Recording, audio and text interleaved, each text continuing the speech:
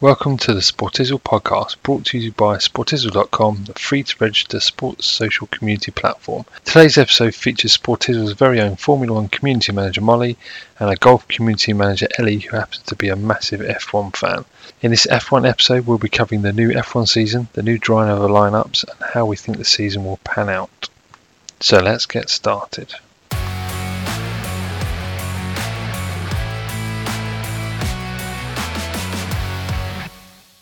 My first question, do you think it's going to be the same as last season and Max is just going to run away with it?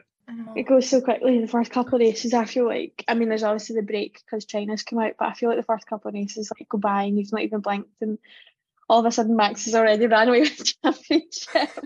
Nah, I think it's, in the past few years, it's been very more leaning towards becoming Red Bull dominant, and he's just ran with it these past 2 seasons now. Do you think the penalty for the wind tunnel stuff's going to make any difference whatsoever? It's difficult to know how that's going to affect them bringing upgrades later in the season, but I don't think, even if their upgrades aren't great, as long as they don't take a step backwards, I don't think anyone else's upgrades are going to bring them close enough to put a good enough driver in a good enough car to be consistent enough to come close. I think he's just now a step ahead, being the best driver and then clearly the best car. So I think it's going to be another, not boring season, but another lots of Dutch national anthem. I know, I feel like I've got that memorised in my head now. I've heard it so many times. Do you think Perez can push him at all? I hope he gets up there. I really do, because I think he deserves it. I don't know what it is. They just seem to have this massive stand-in for Max at the moment, and it's just everything's pushed towards him. And I don't know if Checo's kind of allowed himself to slip into being too comfortable in that second driver role, that Red Bull take it for granted. And I'm sure there's advantages for him, monetary advantages. Red Bull will be on a very lucrative contract with them. And so he's maybe just like, well, being the second driver at the best team is good enough. I don't know if I see him being out there and talking in the press about wanting like a world championship and like, I want to push Max, I want to be better than him. Sometimes he feels a bit like second place is good. Like someone's got to be second. And if it's got to be him, then so be it. He seemed like he had a bit of fire in his belly last season when they didn't do Max didn't do the switch. So it seems like he's got that drive there. Yeah. It's just whether he can push. But yeah, that whole situation last year, that was a strange one. Don't think we ever really got to the bottom of what had happened there. And can you see if getting midway through the season and Chico hasn't performed as well as Red Bull would like, can you see Daniel stepping in? My hopeful heart says yes. I would love that, but I'm not sure. Yeah, as much as I'd like to see it happen, I think Red Bull have a hold on Checo. They have something there for him, and he has a place in that team. I can't see Daniel coming in. Maybe, I mean, I'm not saying never, but I don't know if there's a draw for Daniel either. Maybe even personally, because there would be a conversation about Max being the number one driver, and I don't know if Daniel wants to go back into another second driver role. I don't know. You can't read their minds, but I don't know if that would put him off. But then sometimes, like, you couldn't say no. Like the best team on the grid comes knocking, who is he going to say no to that?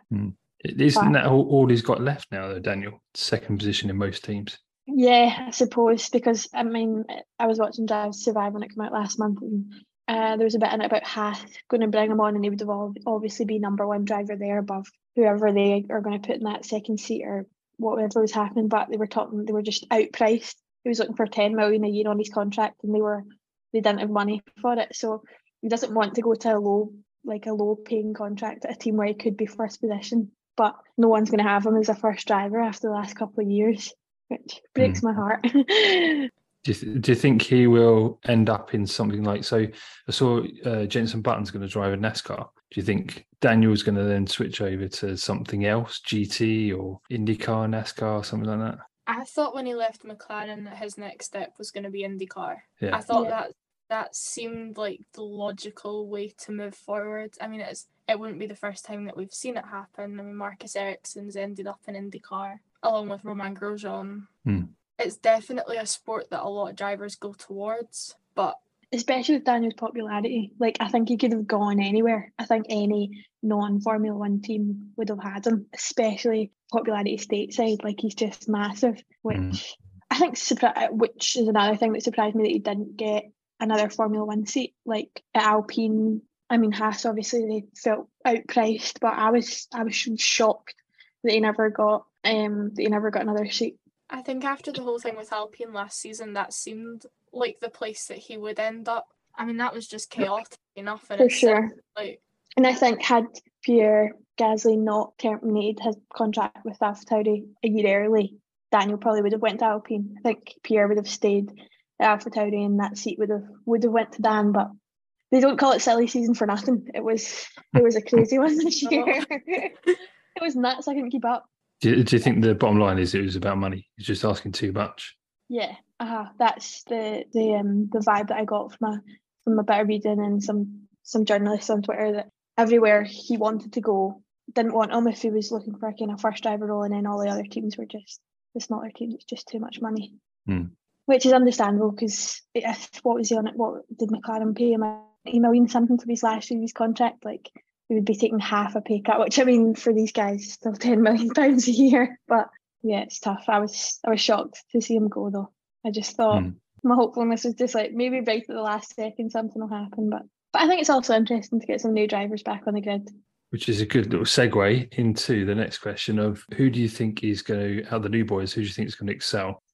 I have got quite high hopes for Logan Sargent. That's exactly who I was going to say. I think, what did he come 13th?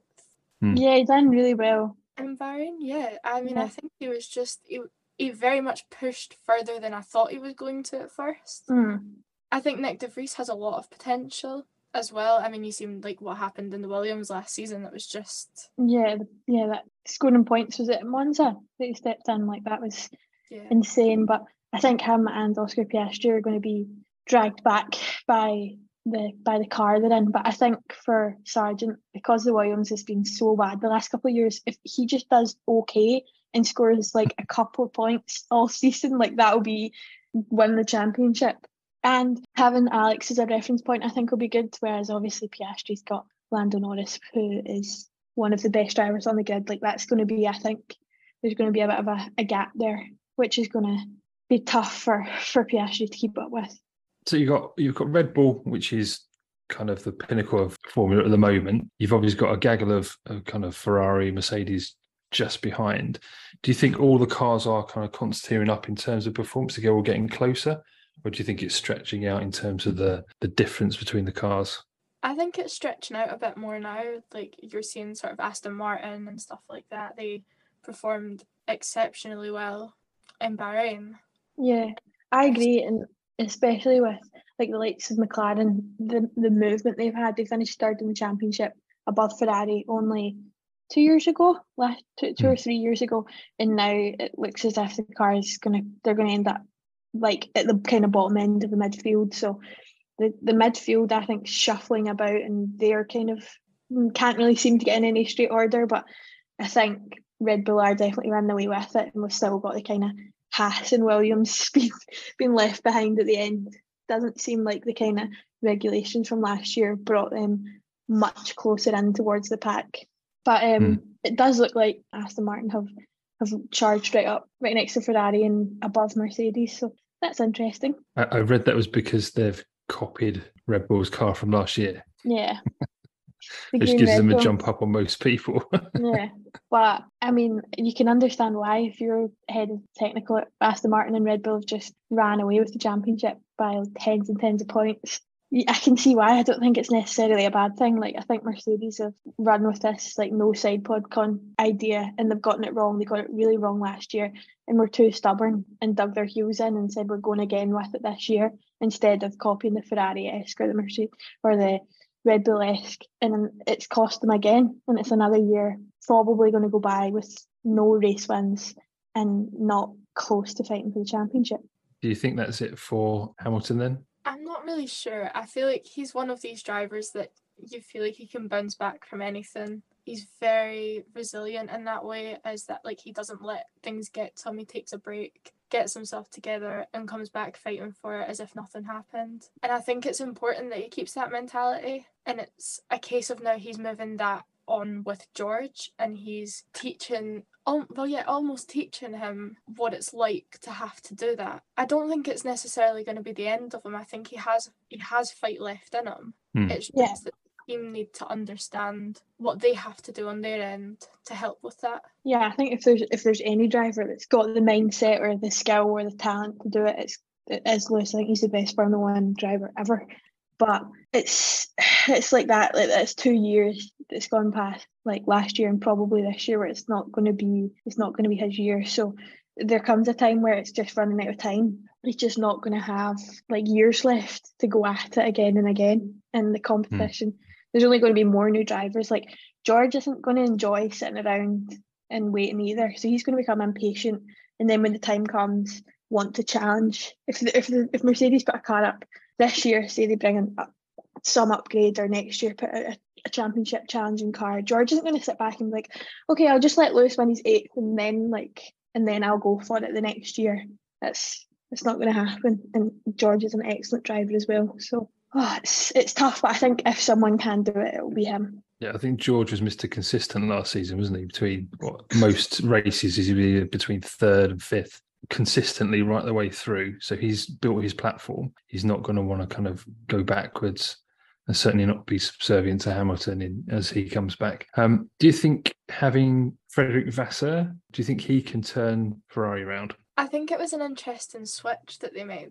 And like, you see where they were coming from taking out Mattia Binotto, and as much as you're sad to see him go because of how long he has been there for, I don't necessarily think it was his fault either. I think it's definitely like a full team sort of thing, and like they have issues within the team that need to be resolved before kicking people out of it. Yeah, and I think it's a Ferrari-wide culture thing, the whole no blame culture of we're in it together, and it's not ever singling anyone out, which Fred's turned around quite fast and made some pretty brutal cuts and swaps at the kind of top level. But I think that cost them last year, their inability to say, we got it wrong, this person got it wrong, let's switch. Like strategy, how many times did we cringing, like watching the races and watching Ferrari just make an absolute disaster?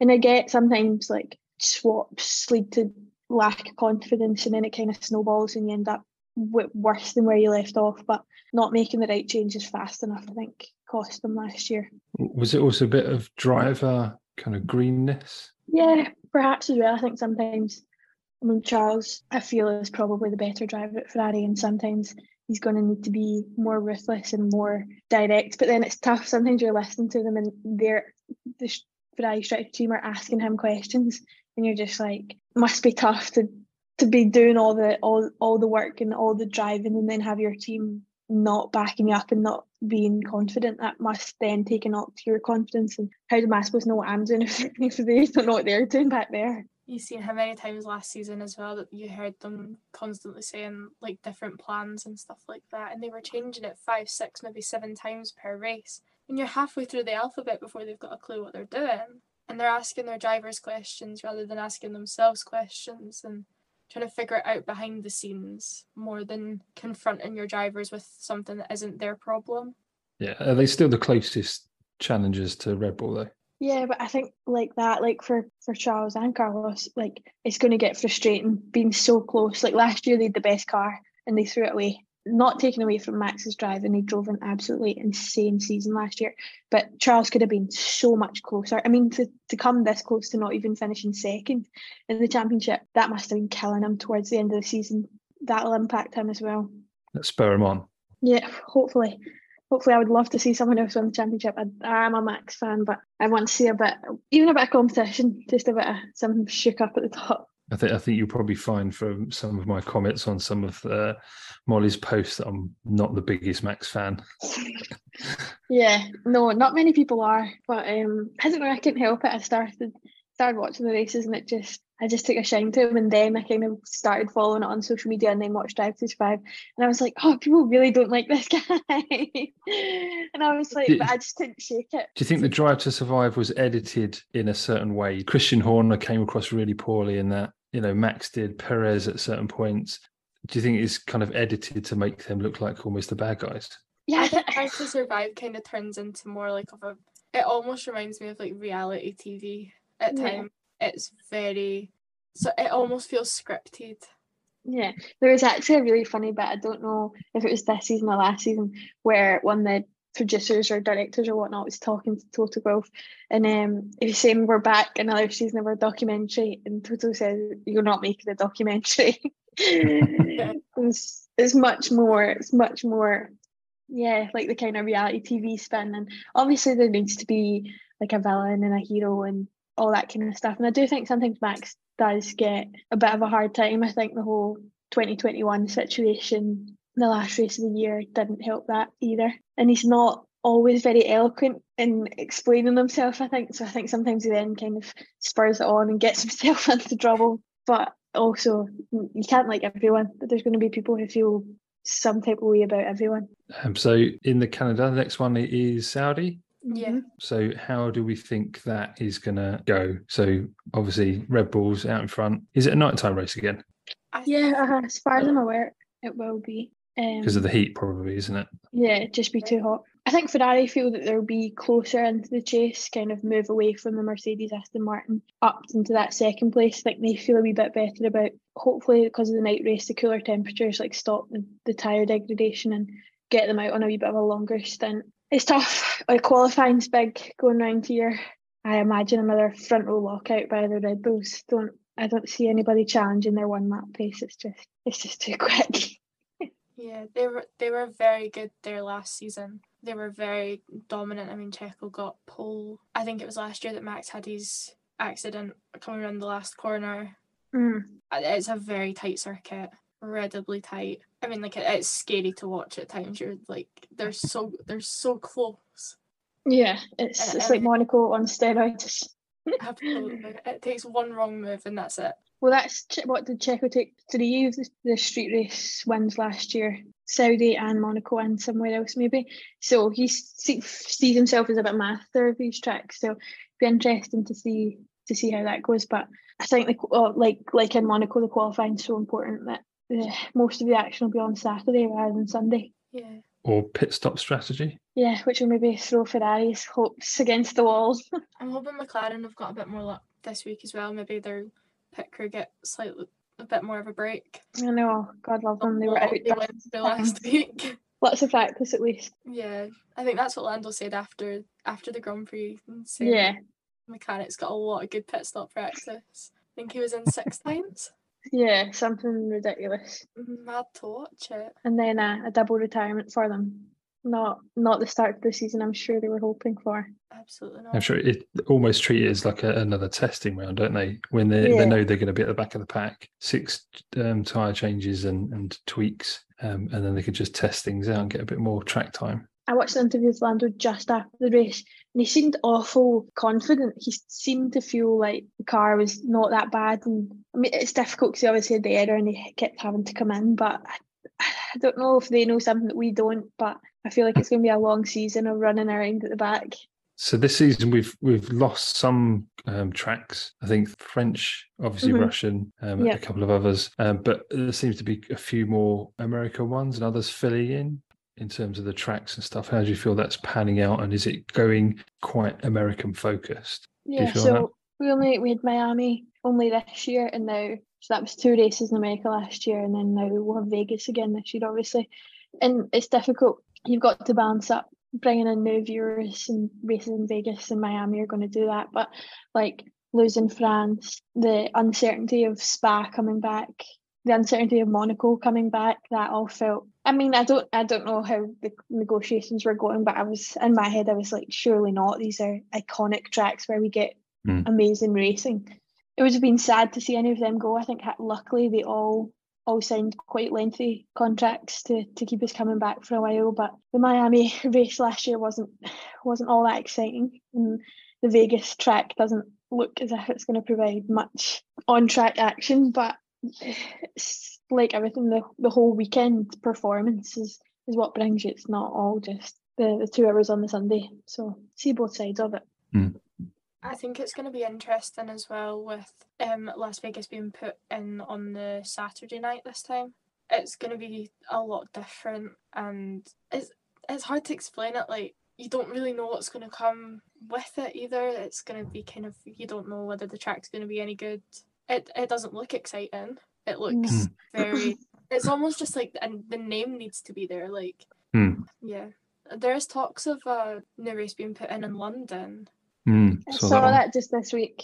Although it's in quite an unusual place in London. It's not right in the centre. I think it's like East London, like kind of by Canary Wharf, which is kind of unusual place to have it. But I don't think we need another street track.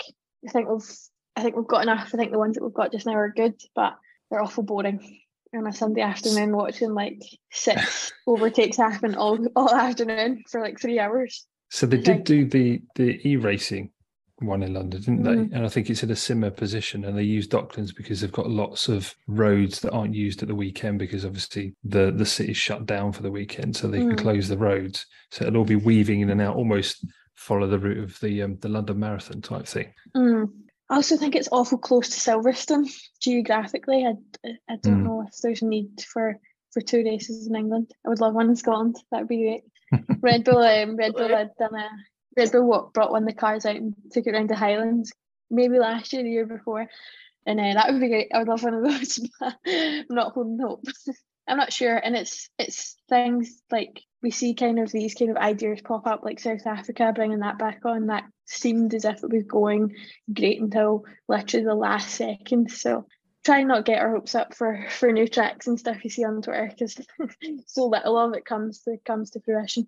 So I think every year we hear, when it comes to Silverstone time, June, July, we hear rumours that the track's not going to get contracted for, I think it's got another 2 years left, but then it's not going to get contracted again after that. And people start talking about going back to Brands or other circuits around the UK. Do you think it needs to move from Silverstone, or do you think Silverstone is now that iconic track that everybody likes? I think it would be sad to see Silverstone go. It is very much an iconic track for British motorsport. It's been there for so long, and it keeps people coming back every year. It excites people. It brings a sense of home for a lot of the drivers. Even like non-British drivers say things like, oh, Silverstone's like, it's that track. Everybody wants to go to it. I think even like geographically where it's located, where so many of the teams are based as well, it feels like the motorsport capital of Europe. I feel like it's like the same thing about Spa. When they were saying Spa was coming off the contract for this year, I was always a bit like, okay, it's some like sensational news on social media, but realistically, like someone will step in and hopefully make sure the negotiations go all right and it stays on the track. They're just too iconic, I think, especially in this kind of trying to balance the new races, and there needs to be some sort of continuity. It's obviously you're trying to attract new fans, but there's still fans that have been watching for 40, 50 years. I'm sure Frank Williams' ashes are scared to Silverstone. I'm sure that was in one of the Drive to Survive episodes a couple of years ago. Do you think a lot of the UK tracks, none of them are fast enough or long enough for F1? Even Brands, it used to have F1 at one point. I don't think it's suitable for F1 because they're so quick, the cars now, and it's so... And the track isn't wide enough, and the new cars are massive. I saw a wee illustration on Twitter, I think a couple of days ago, of one of this year's cars, even compared to 10 years ago, and their like length and breadth are massive in comparison, which again, like the street tracks, makes it even more difficult to overtake. Like last year before Monaco, most of the drivers were saying it's impossible, there'll be no overtakes. And I think we ended up getting like maybe 5 or 6. Yeah, I think that's another thing. The cars are getting faster and bigger and less noisy, actually, which is a shame sometimes. Do you think there needs to be more restriction on the cars themselves to try and make them, like some of the other series, more the same? So it's then more about the drivers as opposed to the cars? I think seeing so many changes and stuff like that, and seeing how much these teams can adapt the cars into making them what they want them to be rather than making it fair racing. It just seems now like it's more of a show-off than it is a race. It's not about ability, it's about look of the car and how different people can make them look, but they still do the same. But then you look at the Red Bull to the Mercedes and how different they look but now how different they perform because of that. I think it would be interesting if it was a bit fairer in how things worked and it was more about driver ability. Yeah, it's like I do see both sides of it, because having such variation in the cars provides a whole different competition in terms of technical teams and all the work that goes in all year for years in advance of building these cars. And so that's like a different competition in itself, never mind then putting in the right driver in and the competition of being the best driver.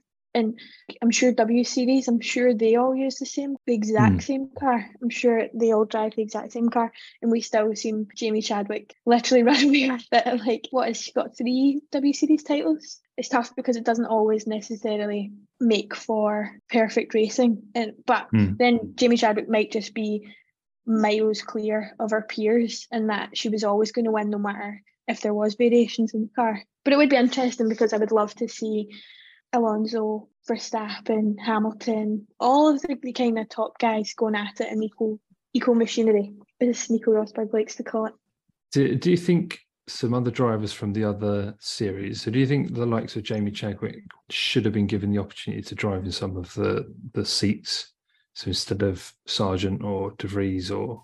I think the opportunity of having women in motorsport is massive now. You look at how many are coming up and coming through, and it is amazing to see it. And I think that Jamie Chadwick's contract with Williams is really important too. Williams have been a very female inclusive team for a long time now. They had, was it Susie Wolf? She raced Free Practice 1 back in 2010. Yeah, quite recently. Yeah, around about that time, and it was just, I think even given like the likes of Jamie Chadwick and like an experience like that, just put her in a car, see what she can do. Like, it's not, you don't need to put her straight into the car and hope that she performs like the rest of them. Just like almost just give her an opportunity.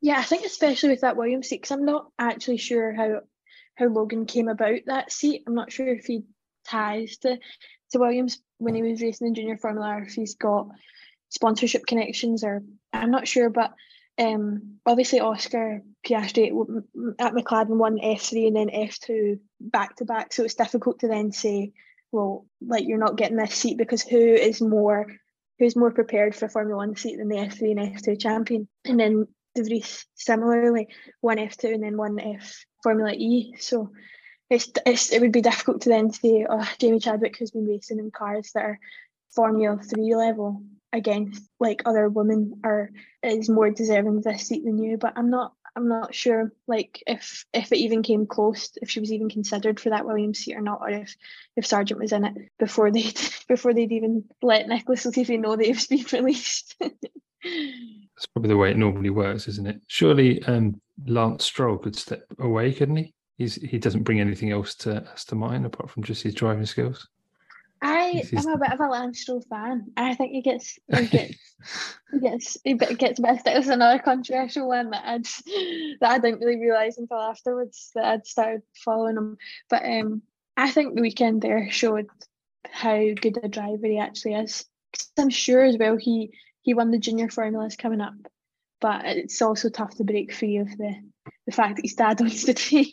Yeah. And he did take quite a lot of stick last season. Some drivers, I think, saying some nasty words about him as he blocked them or whatever. Yeah, I think him and Alonso had a couple of run-ins last year, which is funny that they're teammates now.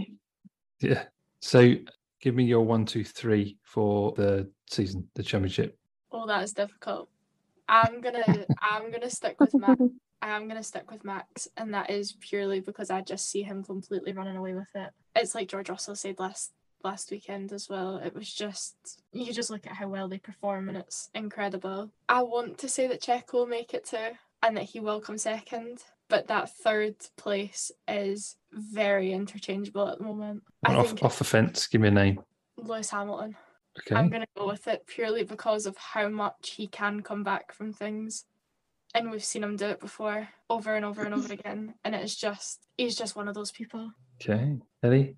Yeah, I'm gonna stay Max. I think he's gonna have a nice comfortable season, just charging right at the front. But 2, I'm gonna say Charles, because I think the Ferrari's good but not great. But I think he's clearly their best driver. And then 3rd, I'm gonna say want to say Alonso. I think if Aston Martin can make good use of their wind tunnel time, which they've got an awful lot of. I think they finished 7th in the championship last year, so they've got a lot of time in the wind tunnel, a lot of opportunity to bring upgrades. I think he's good enough and consistent enough that he could sneak into that third place.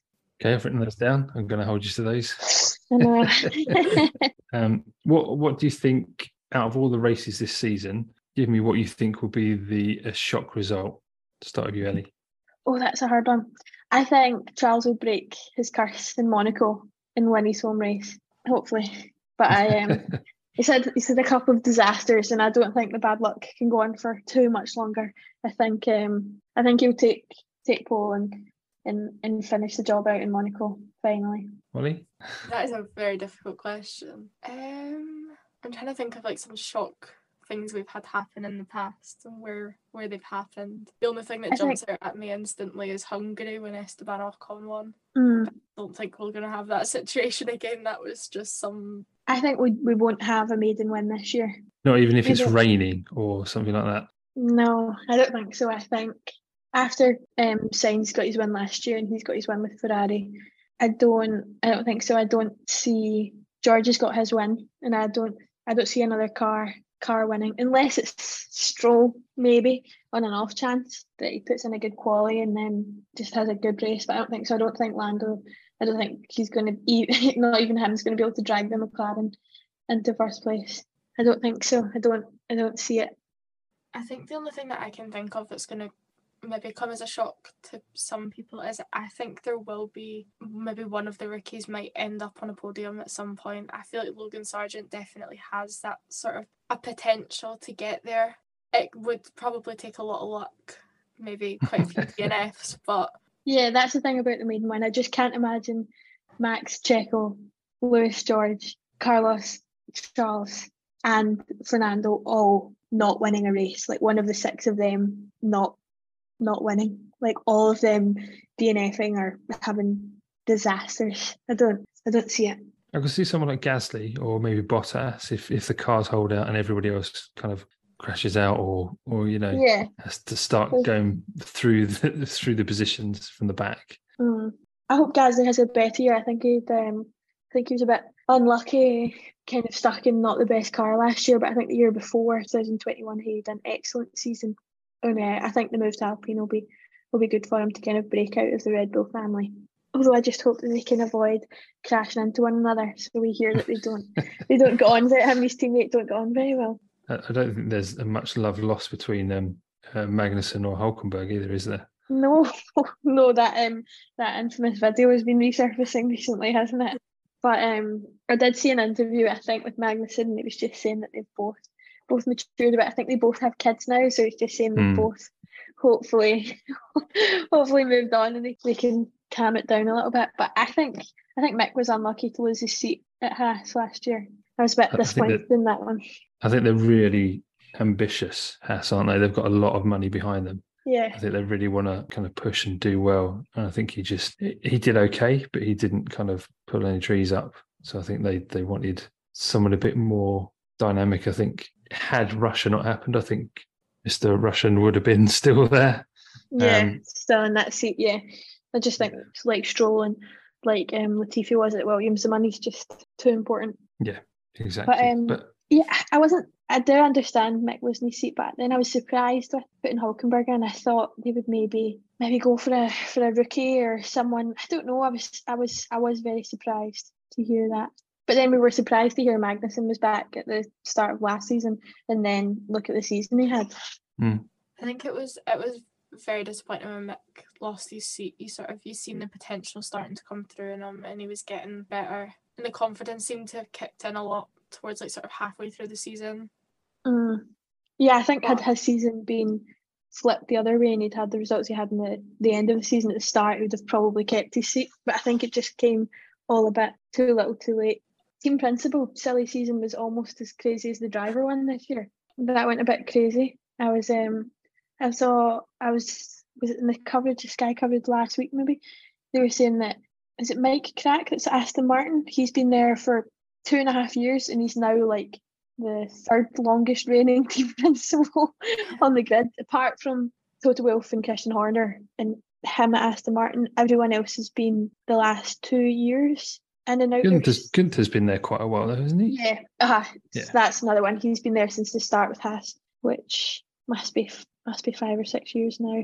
But apart from those three, it's him at Aston Martin, and then the other 6 have been in the last 2.5 or 3 years. Which I think, all the periods of success Ferrari have had specifically have been under team principals that have had a real chance to come in and make their mark and stay, which I think Binotto didn't really have. But then it's tough if you're not performing. That job especially is probably the most demanding in all of Formula One. So you can see why you get replaced, but then sometimes the revolving door just keeps on revolving, and you keep bringing new team principals in and out, and no one really has a chance. It's a bit of a poison chalice before you even started. I think there's a lot of confusion where people were going as well, because you seen people pulling out and random people coming in and came from, and I think it just kept going, and it was all within the space of about a week and a half, 2 weeks. It did go crazy for a while, and even in that, there's been some restructuring because Andreas Seidel, the ex-McLaren team principal, is away to the kind of Sauber Aldi consortium, but as CEO, not as team principal. But I think he's also going to kind of step in that same way that Zach Brown is, like the team principal, but not the team principal at McLaren.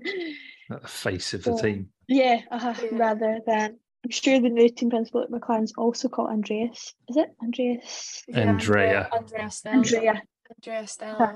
But I don't think we've heard from him. Whereas every time I'm watching Sky F1, it's like live to the pit wall with Zach Brown. And I feel like he's much more the face of the team. But it would be interesting to see what the dynamic is like backstage. Who's like what's going on with the staff and the drivers, who they see as the team principal or CEO. It's kind of wearing 2 different hats.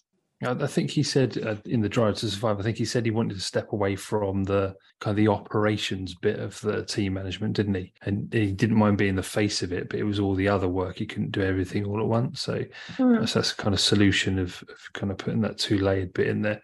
Do you think James Vowles leaving Mercedes, do you think he can do good things at Williams? That was probably the appointment I was most surprised by, him going to Williams. It felt, I'm not sure, a bit of an unusual step. It didn't even occur to me when the Williams job came up that his name would be in the ring. So it would be interesting to see him kind of step out and try and make something of that team, which I think there's potential there. They've been the best team in the world, but I'm not sure.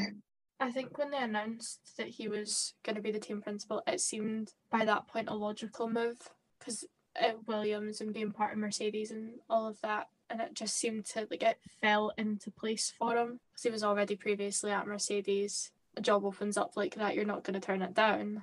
No, I think it's interesting the kind of range of team principals we have in terms of Toto Wolff very much puts on the cap of CEO and financial officer at Williams, and he's very invested in that side of the business and he treats it like business, whereas with Matteo at Ferrari, who was an engineer for all intents and purposes and just kind of moved his way up the ladder, and then James, who was a strategist at Mercedes, it's different. And I think because that team principal role there's no checkbox of who you should be, your real experience like that you need. It's interesting to see the kind of different teams how they manage that, because I know for Toto he said lots of times that it's a people management role. It's about getting the best out of everyone else. He's like, doesn't matter what I'm good at, it's about what I can get from the best engineers or the best strategists in the world. That's what's important.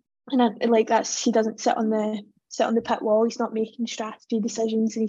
He's not an engineer, whereas Binotto was at Ferrari or James will be at Williams. Binotto and Gunther are releasing a TV programme of both of them travelling around different places in a little, I think it's a Fiat 500, isn't it? In your ideal lineup, in that scenario, if you wanted to see 2 people driving around together and having a laugh, having a joke, who would the 2 people be? It could be a driver, it can be someone from a team principal or... Oh, that's a good one. Probably Ricardo, because he's Daniel. Because I just think he's just got the kind of it factor. He's just funny. He's great television. Like, I think he would be good. And then maybe Fred Vasseur. I think he's a bit of a character that we've not seen much of yet, but I think he could be interesting. He could be funny. That's a hard one. Molly? I think if I had to put two people in that situation to go around together and you would be guaranteed to be laughing by the end of it, I would have to say Max and Daniel. It was just so, like, They it are was funny. there. It was just, you watch the back the videos and everything's just pure joy. It was those two at Red Bull when I started watching, so that's nostalgic for me. I was heartbroken when Daniel left for Renault, but they are funny, those two. See, I thought Norris and Daniel would have that kind of relationship, that kind of humorous bounce off each other type thing, and they always seemed a bit cagey. Yeah, it never really took off with the two of those, did it? And I think even after the air had been cleared, it still always felt a bit awkward and a bit tense. But maybe that's coming from me. I'm not a huge Lando Norris fan, so maybe that's a bit. I'm like, don't be mean to him because I love him so much. Don't be saying bad things about Daniel. But I'm not sure. Even some interviews, it felt a bit like there was a real divide going on. I'm not sure what happened there, because I think you're right. I think the two of them have had potential, but yeah, strange one. I think that Lando's presence within that team was overriding Daniel at times, and the love that McLaren had for Lando Norris, just that same sort of relationship wasn't there with Daniel, and I think that got in the way a bit because it made Lando out to be the golden child almost, as if he was there to win like constantly, and he just didn't perform up to that, and you've seen that. And I think the only time you really got to see Daniel getting anything out of McLaren was in Monza.